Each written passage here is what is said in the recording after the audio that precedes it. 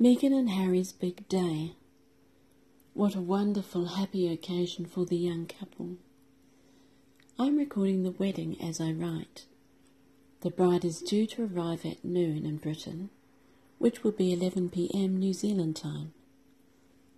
Harry and William, looking handsome in their uniforms, are sitting side by side at the high altar in St. George's Chapel at Windsor. The procession of old Rolls Royces, being used for the royals and the bridal party, are a magnificent sight.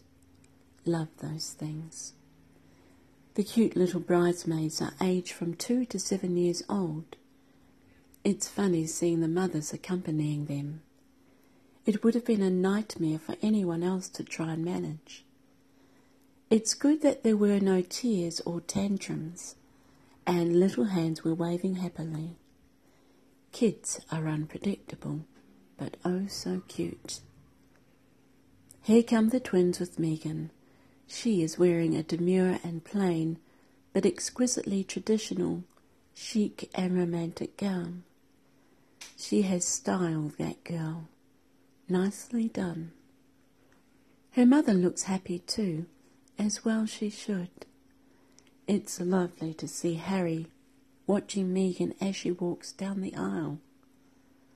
Prince Charles, escorting the bride, speaks volumes, and he looks suitably happy and gracious to attend her. Meghan looks absolutely beautiful. She is stunning, but she looks extremely happy, as a bride should be on her big day. America must be so proud of their girl. She does her country proud, the old and the new. The bride and groom chatted together so naturally. It was nice to see them holding hands through the service, which was conducted by the Dean of Windsor, the Right Reverend David Connor. He would have been consulted to allow the American Episcopal minister, the Most Reverend Bishop Michael Curry from Chicago, to speak at the wedding. As head of the Anglican Church, the Queen also has to agree to anything that happens in her chapel. There have been some huge changes from anything that has happened in a royal wedding before. Believe me, this wedding has heralded in phenomenal changes. The message from Bishop Michael Curry was said to be forceful and uplifting by the British press. Having a British gospel choir, never mind that it was a black choir, I heard previously and thought it was an American choir, is so cool and vastly different from any other royal wedding in British history. It is wonderful for Harry and especially for Meghan. Love it. Such a beautiful sight and sound in that old chapel. The British royal family are taking care to honour their most recent addition to the family in so many ways.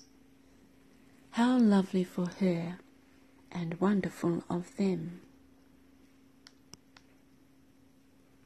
Watching Harry as his mother's sister read from the Song of Solomon, one remembers that as happy as he is to be marrying his bride, he will be sad that his mother cannot be there to share his day with him.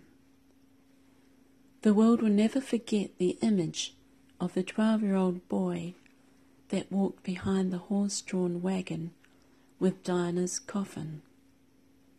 It was a sight imprinted on the hearts and minds of the billions that watched that sad procession.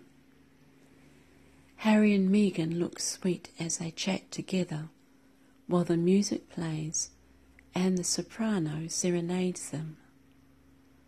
What a beautiful ceremony. St. George's is a gorgeous chapel, and the floral arrangements are amazing.